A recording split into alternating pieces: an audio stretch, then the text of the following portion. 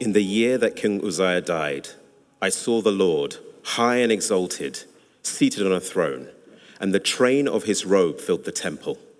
Above him were seraphim, each with 6 wings. With 2 wings they covered their faces, with 2 they covered their feet, and with 2 they were flying. And they were calling to one another, "Holy, holy, holy is the Lord Almighty. The whole of the earth is full of his glory." At the sound of their voices, the doorposts and thresholds shook, and the temple was filled with smoke. "Woe to me," I cried. "I am ruined, for I am a man of unclean lips, and I live among a people of unclean lips, and my eyes have seen the King, the Lord Almighty." Then one of the seraphim flew to me with a live coal in his hand, which he had taken with tongs from the altar. With it he touched my lips and said, "See, this has touched your lips. Your guilt is taken away, and your sin atoned for." Then I heard the voice of the Lord saying, "Whom shall I send, and whom will go for us?" And I said, "Here I am, send me." This is the word of God. Thanks be to God.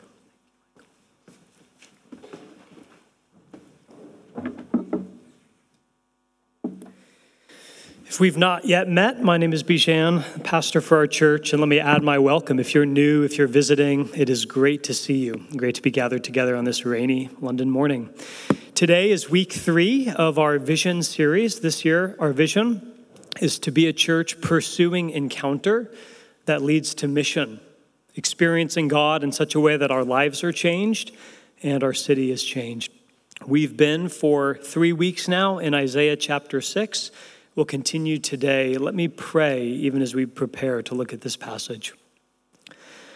Our God, thank you for gathering us this morning. And now with the Bible open in front of us, we ask that you would open up our hearts, our minds to hear and to understand what your Spirit would say to your church today. We pray this in Jesus' name. And everyone said, amen. In the middle part of the 19th century, there was a really big church just south of the river called the Metropolitan Tabernacle. It was pastored by a man named Charles Spurgeon. And this church, for any period of time, but especially back then, was huge. Thousands of people. Every Sunday, there were people coming to faith in Jesus, missionaries being sent all over the world. There were schools and programs to serve the city. This was a big, successful church. And one day there was a group of young ministers, people who aspired to be fruitful pastors, who came to visit the Metropolitan Tabernacle. And they found the pastor, Charles Spurgeon, and as they were overwhelmed by the bigness of the church, the impact of the ministry, they said to Spurgeon, "What's your secret? How is this possible? Where do you get the power of building this size, all these people, all this ministry? What's your secret?" And so Spurgeon looked at these young ministers and he said, "Well, let me show you our church's boiler room." And they thought, why is he going to take us, this is the 19th century, down to the basement to see the steamy room that powers the building? Let me show you our boiler room. So Spurgeon does take them down to the basement and he says, "Friends, this is the boiler room of our church." And he opens the door and there's 100 people on their knees praying. And he says, "This is the secret to our success. This is the boiler room of the church. Prayer." And at its heart, what is prayer? It's many things, but at its heart, prayer is encountering God and enjoying his presence. And as you just heard Isabel say, that's fundamentally what a church is meant to be. A community of people who pray, who enjoy and encounter the presence of God, and who see their lives changed, who see their cities changed, who see their churches changed, ultimately who see the world changed. And that's what we're talking about in our vision. What does it mean to be a church? What does it mean to be a person who encounters God and then is sent out on mission for God, who experiences the presence of God and then makes that God known in the city? That's exactly what happened to Isaiah. He has a vision of God's holiness and his life is never the same. And the question that I want to ask you today, the thing that we're going to be talking about for this sermon, is where did this happen? Isaiah has a life-transforming encounter with the holiness of God. Where did it happen? And the answer in your passage, it's there in verse 1. It's mentioned again in verse 4. Isaiah encounters God in the temple. And if you're going to encounter God, if we as a church are going to encounter God, it's going to be because we are a temple, because we get to the temple. And so that's all I want to do with you this morning is explore what is a temple, who is a temple, and what that means for you. So what is a temple? Who is a temple? And what does all this mean for us today? So first, what is a temple? Let me give you a twofold definition of a temple. On one hand, a temple is a space where heaven touches earth. A temple is a space where heaven touches earth, where you experience more than meets the eye. And second, we can say a temple is a place where a person, a human being, encounters and enjoys the presence of God. Now, if you were here last week, if you weren't, I'd encourage you to go online and listen to our sermon. But if you were here last week, you'll remember that Isaiah, as he sees the holiness of God, his immediate reaction is actually one of fear. Because as we observed, God's holiness is so magnificent that a human being can't be in the presence of God unless that presence is mediated. Unless God, if you would, restrains his glory so that that person is not completely overwhelmed and undone by the presence of God. We said the brightness of God's glory is like that of the sun times a zillion. You can barely look at the sun in all of its glory. Imagine trying to hug it. You couldn't. And God's glory makes the sun look dark. And what Isaiah is realizing is, even as I'm encountering the presence of God, I can't stand unless God mediates his presence. So what's a temple? It's the place where the presence of God dwells among his people in a mediated way. And so in the story of the Old Testament, in the story of the people of Israel, God says, I will be with you. I want to dwell in your midst. And the way that I'm going to do that, it starts in a tabernacle. The tabernacle was a portable tent that the people would bring with them wherever they went throughout their wilderness journey. And that's where the presence of God was. So you were able to go to the tabernacle and you were able to experience God's presence in a mediated way. God was with us, and we encounter him through sacrifice, through praise and worship. We encounter him in surrender and giving and offering, and we encounter him as a community. That was the tabernacle. Eventually, as the story of God's people goes on, they're not wandering in the wilderness anymore. They're permanently residing in a city called Jerusalem. And so they go from a tabernacle, which was a tent, a temporary structure, and they build a temple. And the temple was this magnificent building that was the place in which a human being could encounter God, because God's presence was there in a mediated way. And that's where Isaiah has this vision in the temple. Now, as long as human beings have existed on the planet, there have been temples. Our city is filled with temples. And you say, well, I'm not so sure about that. I mean, sure, lots of people in London are religious, but lots of people aren't. Lots of people have moved beyond the spiritual, the religious, having faith or going to temples, places of encountering the divine. Let me challenge you this morning. Our city is filled with temples. Human beings can't help but make temples. And even when those temples don't have religious names, believe me, they're places of spiritual experience. So right now, throughout London and the UK, thousands upon thousands of people are going to football stadiums.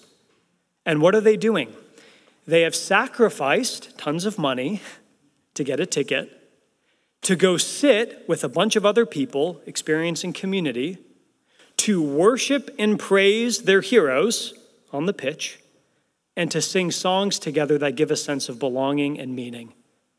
And for those 90 minutes, everyone in that stadium feels like they are part of something bigger than themselves. That is a temple. Give you another example. One of the things that many of us experienced during COVID was the inability to go to concerts or live music venues. And there was an article written in 2020 that said a lot of people are going through significant depression because they've lost the ability to experience music together. And the sociologist was saying that actually going to a concert for many people is not just something you enjoy, it's something you need. It's something fundamental to your humanity. So whether you're going to a show at the O2 or a tiny gig spot in Hackney, what happens when you show up to listen to live music? The article says, this is not a Christian writing, the article says when you show up to listen to live music, you experience a sense of community, someone in the center of attention that you praise or idolize, and that momentary feeling of elevation, a sense of transcendence, connecting to the divine. Now, I could give you tons more examples, but what's the point? This city is filled with temples. But those temples, and I'm not, by the way, criticizing sport or music, we need them. But all those temples are shadows. What Isaiah experiences is the sun, the reality, the actual presence of God in a mediated way. That's what Isaiah experienced, and it changed his life. So the question now for us is, okay, if that's what a temple is, if human beings desperately need those places of encounter, community, praise, transcendence, the next question I want to ask is, who is the temple? And that question is meant to sound a little confusing because the way we've been talking about it, a temple in the Old Testament, a temple even in London today, is a place you go. But what happens as you keep moving through the story of the Bible is you realize a temple is actually not ultimately a place you go. It's a person that you can have a relationship with. The true and ultimate temple is God who became a man in the person of Jesus Christ. And so I want to call your attention now to another passage of Scripture that grounds us in this truth. It'll be on the screen, but I want to read to you and talk about John chapter 2 for just a couple of moments. John chapter 2 is fascinating. Jesus Christ is in the city of Jerusalem. And at this part of history, the temple that Isaiah knew, the temple that the people of Israel loved, was literally standing. It was a big structure right in the heart of the city. And on this particular day in John chapter 2, Jesus is there in Jerusalem. The temple is right behind him. So he's there teaching, and here's the context. He had come to the temple, and what was meant to be a place of encounter with God, a place of worship, and a place of prayer, the religious establishment of that day turned the temple into a profit-making market, exploiting people, and especially poor people who had come to worship. And so Jesus comes to this place that's supposed to be a place of encounter with God. He sees people basically making a buck, and he's furious. And Jesus starts cleaning house. He cleans the temple. Now, the religious establishment, as Jesus is literally there throwing over tables and grieved and angry at how worship has been perverted. The religious authorities say to Jesus, and this is verse 18 of the passage, "What sign can you show us to prove your authority to do all of this?" They're saying, what gives you the right? I mean, if I came into your house and I started moving your furniture around, you would say, what gives you the right? I mean, maybe more meanly. So they're saying to Jesus, you've come into the temple, what gives you the right to clean house? Look at what Jesus says. Destroy this temple, and I will raise it again in 3 days. Picture the scene with me. Right behind Jesus is the magnificent temple structure. It took 46 years to build. You've never seen a building as beautiful as that temple. And Jesus is standing there, and they say to him, what gives you the right to clean house? And he says, destroy this temple, and in 3 days I'll raise it up. They were perplexed. And they say, it has taken 46 years to build this temple, and you are going to raise it in 3 days? But look at verse 21. The temple he had spoken of was his body. Jesus is the true temple. Even that structure that the people of God used to encounter God's presence, even that was a shadow. But Jesus is the reality. And so Jesus has the audacity to look at those people and say, I'm the real temple. I'm the true temple. And when this building comes down, you'll realize that I'm the ultimate meeting place of heaven and earth. I'm the only way that you can ultimately and fully encounter the presence of God. And by referencing 3 days, Jesus is saying more than just I'm the temple, but the way to encounter God is through my dying and my rising. That reference to 3 days is 3 days after Jesus dies, he rises from the dead. What is Jesus saying? All the temples that have ever existed, they point towards me.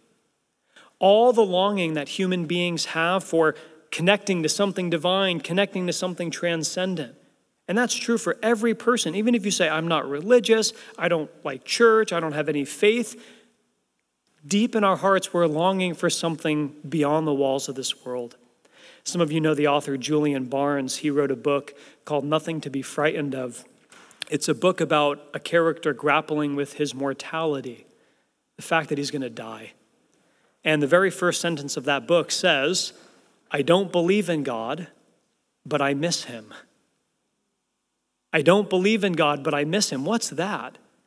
That's a person honestly saying, I don't have faith, but I can't escape the fact that sometimes I long for something beyond the walls of this world.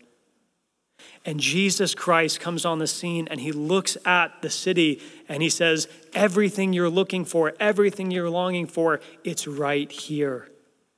I'm the temple. I'm the place where heaven touches earth. I'm the place where you can encounter God. And the wonder of wonders is that he came and he mediates the presence of God by becoming one of us. Jesus is the true temple. Jesus is how you know God. Jesus is how you get into God's presence. Jesus is the temple. He's the place of encounter. Now, if that were all I could say, that by itself would be amazing. But actually, in the New Testament takes this idea one step further. Because as you keep reading, right, Jesus defeated death, he rose again, he's the true temple. But as you keep reading through the story of the Bible, you come to the letters of Paul and the other leaders of the first Christian church. And you know what they begin to say? The temple, yes, it's a person, Jesus, but that's not the whole story.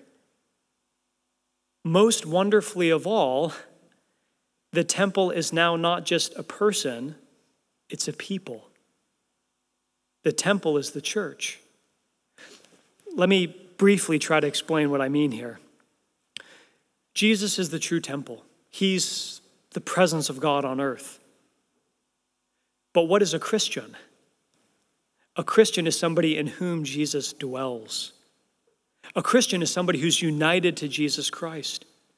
And that means that to be a Christian is to be a temple. That we as a church are literally a temple here in London. Paul the Apostle makes this point. Let me read just a couple of verses from Ephesians chapter 2. The Apostle Paul says this, in him, Jesus, the whole building, that's the temple, is joined together and rises to become a holy temple in the Lord. And in him, you too are being built together to become a dwelling in which God lives by his Spirit. Probably the force of that doesn't land on you the way it's meant to. That Paul's saying to a group of imperfect people, if you're a Christian, you are a temple here on earth. That you are the place where heaven touches earth. That you are the presence of God wherever you go. Now think about that for a second. If you're a Christian here today, when you go to your job, You've just brought a temple into your office. When you go to your coffee shop and order your flat white, there's a temple there. That's what Paul's saying. The people of God are so indwelt by Jesus that they bring the presence of God with them wherever they go. And that means, as a church, we're to be a temple in London. We're to be a picture of God's presence in this city. When people come here, they're meant to experience the power and the love and the grace of God, whether we gather together on a Sunday or whether we're scattered throughout our city. And so what I want to ask now as we come to the end of our sermon, what does this mean for us, right? We're in a series talking about our vision. And so practically, I want to spend a few minutes unpacking if this is true. If Jesus is the true temple and because he lives in us, we're a temple, what does this mean for us today? 4 things. First, many of us need to be honest about church hurt. I recognize that as I stand here today and I'm preaching a sermon on how you encounter God in the people of God, how you know God more deeply because of your engagement in a local church, many of you are thinking about past experiences of experiencing hurt in a church community. And so for you to even be here this morning is a tremendous act of courage. I hear that. I know that. And so we don't want to ignore, even as we talk about encountering God in the church, that for many people, coming to church or being part of a spiritual community is challenging. Now, processing that is incredibly important, and doing so in a safe way, with trusted leaders, maybe a skilled and wise therapist, getting encouragement from friends, whatever feels comfortable and safe to you, but processing church hurt is significant. And acknowledging that, I also just want to say, if you've had difficult or painful experiences in a church before, the way forward can't be no church. But it has to be prayerfully and maybe slowly finding a healthy church that you can commit to and be part of. I say healthy, I don't say perfect, because I've yet to find a perfect church. And if you do find one, probably you shouldn't go because you're going to mess it up, just like I would. So not perfect, but a healthy church that's honest and transparent and open, place where things are discussed and talked about, questions can be addressed. But the answer can't be no church. It has to be being part of a community of faith because, look, we're a temple. This is the place where God's presence is mediated in our city. So I'm just acknowledging, on one hand, yes, church hurt is real, but there are ways to process. And if you have questions about that, if you want to talk to us about that, we have skilled pastoral leaders in this community that would love, when you're ready, to be a safe sounding board to help you navigate what processing church hurt can look like. Second thing, by way of application, not only being honest about church hurt, but second, and you might say on the other side of the spectrum, I want to challenge us this morning to prioritize Sunday worship. You say, prioritize Sunday worship? I'm here, aren't I? You are. But let me just sketch for you, trying to do this as guilt-free as I possibly can. About 30 years ago, when people in London were asked, do you regularly attend a church? If someone said yes, what they meant by that was they were at church 3 or 4 times a month. Now, when Londoners get asked the same question, do you regularly attend a church? If somebody says yes, what that means is I go 1 time a month. And so what we've had in our society is a shift in which people have thought of being a regular part of a church as a really peripheral part of their life. And what I'm encouraging us to consider and think about this morning is if Isaiah encounters God in the temple and the church is the temple, then what could be more fundamental to our week, to our life, than gathering together with the people of God in worship? Now, let me say I'm a little self-conscious on this point, because some of you who might be a tad bit more cynical are listening to this and saying, of course, the pastor's point in his sermon is you should come to church, because that's what the pastor wants. People come to church. Of course I do. But I risk your cynicism because I have to say this is the most important part of our week, gathering together for worship with the people of God. And I risk you thinking that I'm just trying to get more people to this church to say actually what matters deeply is that you gather weekly with the people of God to hear God's word, to praise and worship, to be a community, to be a temple. So are you prioritizing worship? If you are, praise God and continue doing so. And if there is some room to make that more of a real part of your life, then consider, look at your schedule, and make a plan for how regular engagement with the people of God can be a non-negotiable in your week. Third point of application. If it's true that the church is a temple, then that means everyone in this church is both needy and needed. Everyone is needy and needed. One of my favorite images when I talk to people about the church is to remind us that we are a temple. And if you think about a temple, or even if you look outside and see a brick building, you notice that every brick is laid upon other bricks. The ancient temple would have been a bunch of stones laid upon each other. And the image that Paul gives us in Ephesians 2, that of temple, is to say basically every Christian is a stone. And do you know what that means? You should be resting on others, and someone should be resting on you. There should be others in the church that you're supporting, and there should be some that you lean on. Or to say it another way, everyone is needy and needed. Everyone needs the community of faith. You can't do life on your own. Self-sufficiency is an idol that will crush you. And so the invitation as a church is to recognize that I need others. I need accountability. I need support. I need to share my burdens with other people. I need the church. You're needy, but also you're needed. It would be a lie from the pit of hell for you to think that you can't make a contribution at Reality Church London. But the truth is, your background, your experiences, your perspective are unique. There's no one like you. And you have something to offer and to enrich this community. You are desperately needed. You know, as our nation celebrates Black History Month, I've been rereading sermons from Black leaders that have shaped me over the years. One of them is preached by Dr. Martin Luther King Jr., and talking about the importance of every person in the church. Dr. King says this: the image of God, the Imago Dei, is the idea that every person has something within them that God injected. We must never forget this. There are no gradations in the image of God.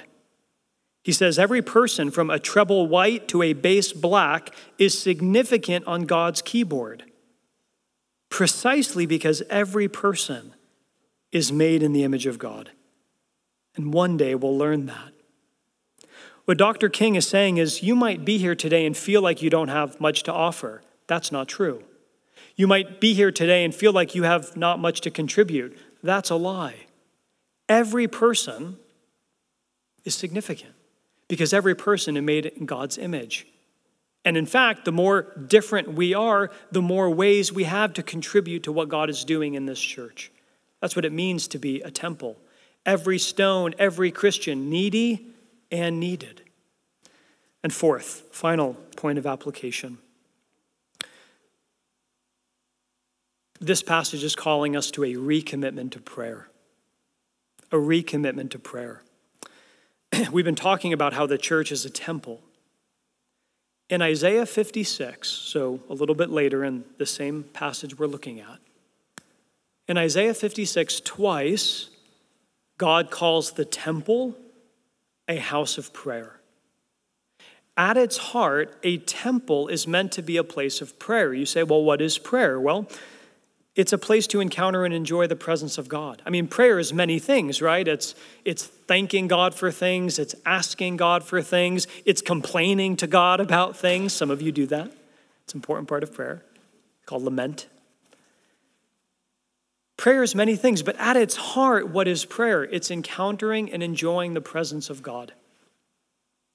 This church, any church, frankly, is meant to be a house of prayer, a place where we have communion with God, where we come into his presence and we enjoy him together. And I don't know how to do that more fundamentally than by being a community that worships and prays. That's why we worship every Sunday. That's why we have extended time for prayer every Sunday. That's why we have our prayer nights. So I'm asking you to recommit to prayer, not just as a program at Reality Church London, but as a way that we together be the temple. We be a house of prayer. We encounter and enjoy God's presence. Why? How? Because Jesus is the true temple. He died for us. When the physical building was torn down, that was an illustration of him dying and rising for us. So run to him today, the true temple, and that is how we can be a temple in this city, worshiping God and making him known. Let's pray and ask for that now, even as we come into our time of response. Our God, thank you for meeting us this morning as we've looked together at this great passage. But we pray now for more than just information. We pray for an experience of you. So as we come to our time of response, we pray that we would have an encounter, that we would experience you like Isaiah did in the temple, that you'd be glorified in our midst, and that we'd be changed as a result. We pray this together in Jesus' name. Amen.